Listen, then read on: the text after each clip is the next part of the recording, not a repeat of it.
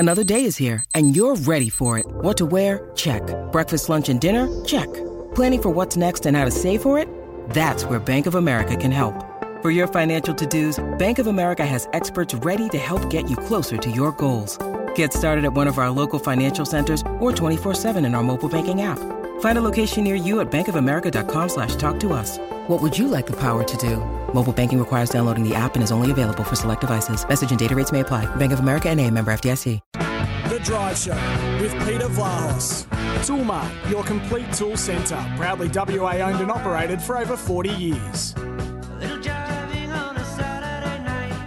I reckon I'll be sleeping here tonight. I'm just looking out the SENWA windows. Unbelievable, the weather. It is just coming in sideways and the wind is howling at an excessive rate of knots. I reckon it's about 80 kilometres at the moment. The trees are basically at right angles. Anyway, let's hope it subsides in the next 20 minutes. So don't worry about my problems. Let's get back to sport and let's look at the Commonwealth Games and some of the big moments overnight. Of course, Kyle Chalmers said it took all his strength and courage to win his third gold medal at the Games in Birmingham in the men's 100 metres freestyle. Kyle, he broke the Games record on his way into this final. Kyle Chalmers in front. Coming at him is Tom Dean, the silver medalist from the 200. The Chalmers story, it keeps getting bigger and better. There's the gold medal for Kyle, the 100 free. He's the Commonwealth champion. Yeah, congratulations to him. But of course, he's been certainly under pressure somewhat to try and justify that everything's okay with Cody Simpson and Emma McKeon and all that. And this is what he said at the post-race interview and press conference regarding his gold medal. It's special. It's special to win. But unfortunately, I think it's hard to enjoy the moment when all that's happened has gone on. It makes it a very, very challenging time. I'm grateful that I was able to block it out enough to stand up and win tonight, but I just hope that I hope this is a learning point for everyone and, where no one else has to go through what I've had to go through the last couple of days. It's been very challenging. Yeah, good on him. Well done to Kyle Chalmers. And, of course, Emma McKeon, she won a gold again last night. Now Emma just moving forward. Not a great deal between them. McKeon, Barrett, Gallagher. Emma's in front. Now it's about hanging on and timing it out. Holly Barrett's moving up. It's tight. Does Emma get the touch? Yes, she does. She does it again. A dozen for Emma. Yeah, well done to her. 12 Commonwealth Games gold medals there to Emma McKeon. Let's just update what else has happened in sport. All thanks to buy 3 and get 1 free on selected Kumho passenger car and SUV tyres now at Tyre Power. And you certainly make sure you've got the right tyres on your car, particularly with the weather conditions that are prevailing at the moment. As I said, a lot has been discussed regarding the Live Golf tournament and the series. It's in his first season. And it appears, and it was confirmed by Greg Norman last night, that Live Golf offered a figure of between $997 million and $1.1 billion Australian to Tiger Woods in an attempt to lure the 15-time major winner away from the PGA Tour. And you'll hear now this interview that was conducted with Tucker Carlson on the Fox News network in the United States about whether that was true, and which Norman confirms it was, and also the other workings inside Live Golf and also the resistance from the PGA Tour. Here's Greg Norman. What is the business model? I mean, you're not signing your players to an exclusivity contract at all. They can play wherever else they want. There are no TV rights at this point. You're streaming it for free. They're putting a huge amount of money into it. That's obvious just from sitting here. So how does the revenue arrive? Well, the revenue will come in once we launch the league, right? This year is a startup. Yes. Right? Because, quite honestly, back in February when we were ready to start up, there was a few obstacles thrown in our way from the PGA Tour. And so we had to pull our reins back a little bit. For our viewers who aren't following it, can you give us a sense of those obstacles? Well, that's when the book came out about Phil Mickelson. Phil Mickelson made some not so complimentary remarks about the Saudi, where the money came from, and Saudi Arabia, and then it snowballed and it created a bit of a dominoes or a scary effect, and the PGA Tour came in, and they obviously did the right thing and trying to protect their monopoly, came in, and the players backed off a little bit. So we had to regroup. We're ready to sign the next week. We're ready to sign multiple players and launch the league. So we decided to take a step back, analyze the situation. We knew our model was the way it was. We knew our investor was still there. He wasn't going anywhere. The money was in the bank, right? So we just made an adjustment.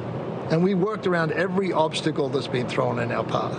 So we came up with the Invitational Series to beta test LIV, right?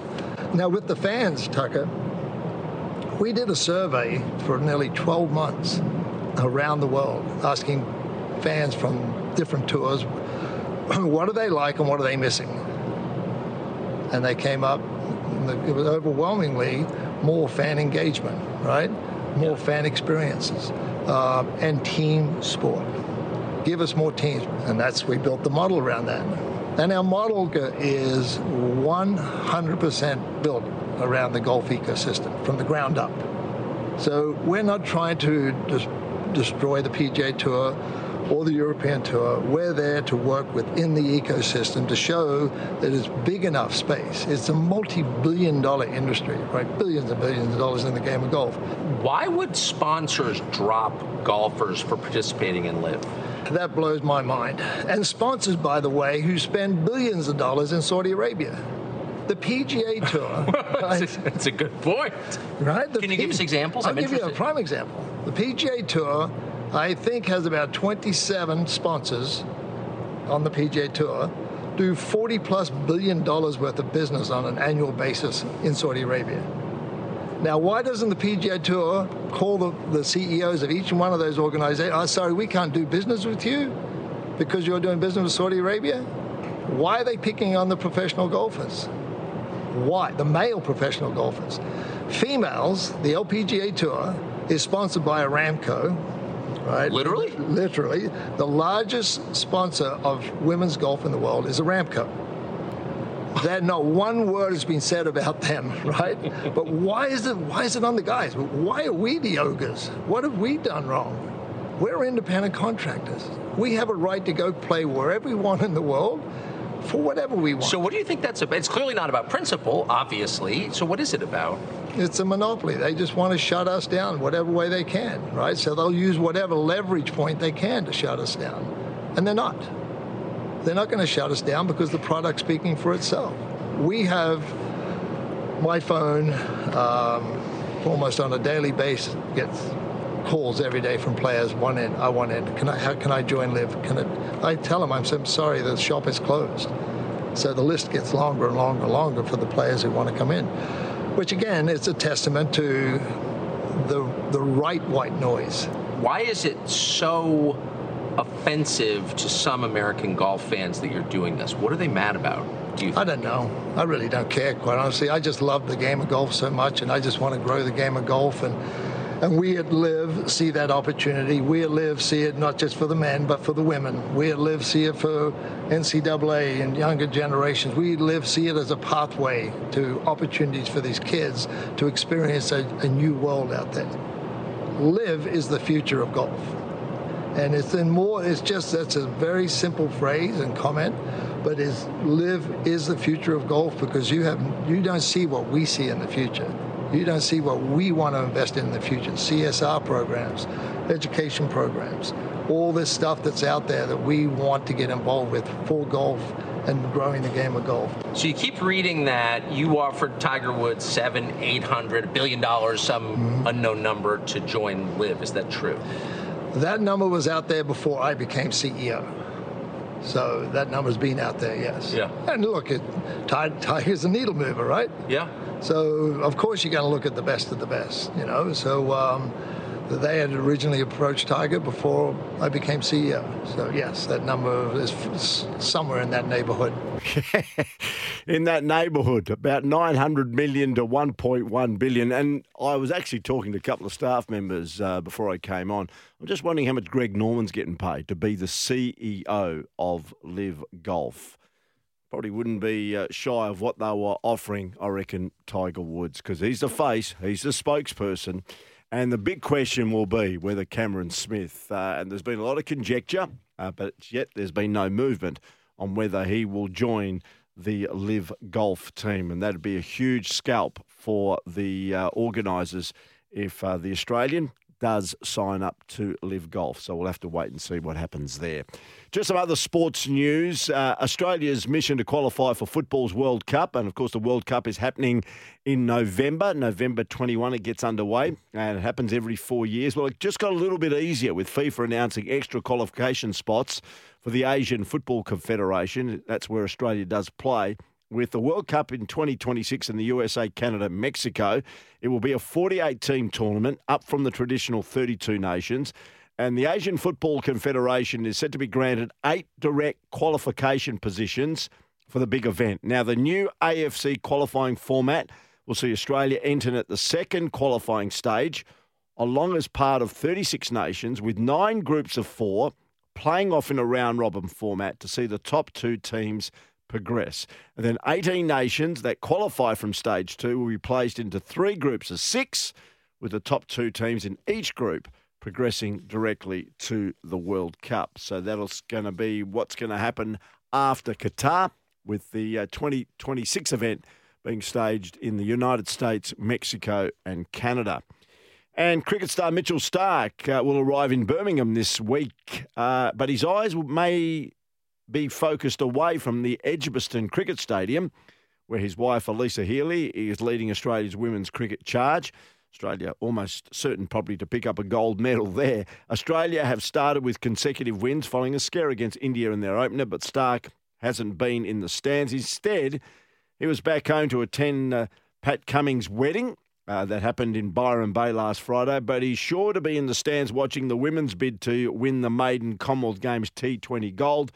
But he'll also be lured to watch his brother Brandon, who is competing in the high jump at the Birmingham Games. So a couple of very interesting events and people that he'll be following. Mitchell Starc, our Australian left-arm fast bowler, watching his wife Elisa in the Australian T20 competition, and also his brother Brandon, who's competing in the high jump.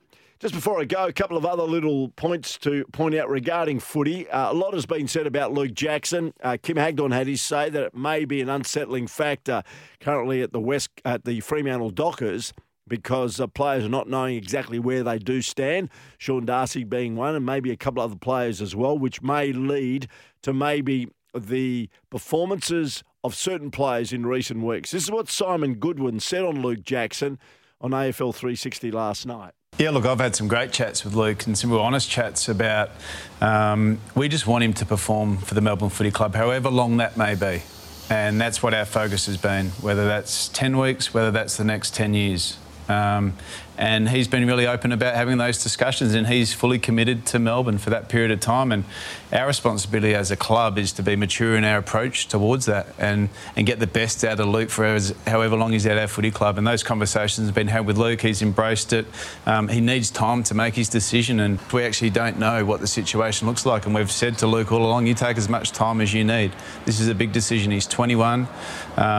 He's got a chance to go home at some stage throughout his career, and he's got a footy club that he loves at the moment. So it's a big decision for him to make. I've had a couple of chats to Daniel during the season. These are challenging times for players, and they've got to make decisions about their futures. And I just wanted to make sure that Daniel felt supported, and also to encourage him that he just play the best football he can for the rest of the year, and whatever decision he makes at the end, he makes. Hopefully he decides to stay with the Lions, but if he doesn't, he's given us great service, and we're grateful for what he's contributed to the club.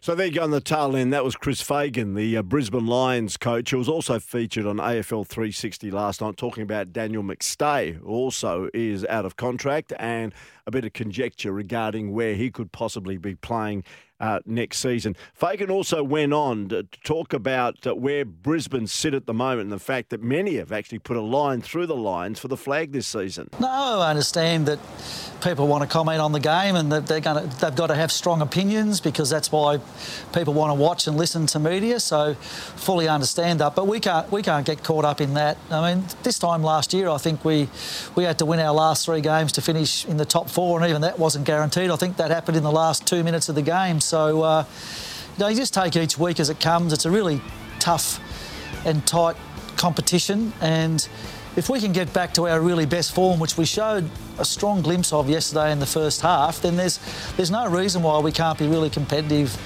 come September. You know, we're not a perfect team. We've got strengths and weaknesses like every other team, but when we play at our best, we're pretty hard to beat, as people saw in the first half yesterday. There you go. I hope you enjoyed the program. Certainly a lot contributing towards the big announcement today of Josh Kennedy deciding to say farewell to AFL footy. His swan song being against the Adelaide Crows here at Optus Stadium on Sunday. It looks like the rain's abated for now. I'm getting out of here. I'll see you tomorrow at 5 for Drive with Peter Vlahos. Thanks, Lee. Thanks, Jimmy.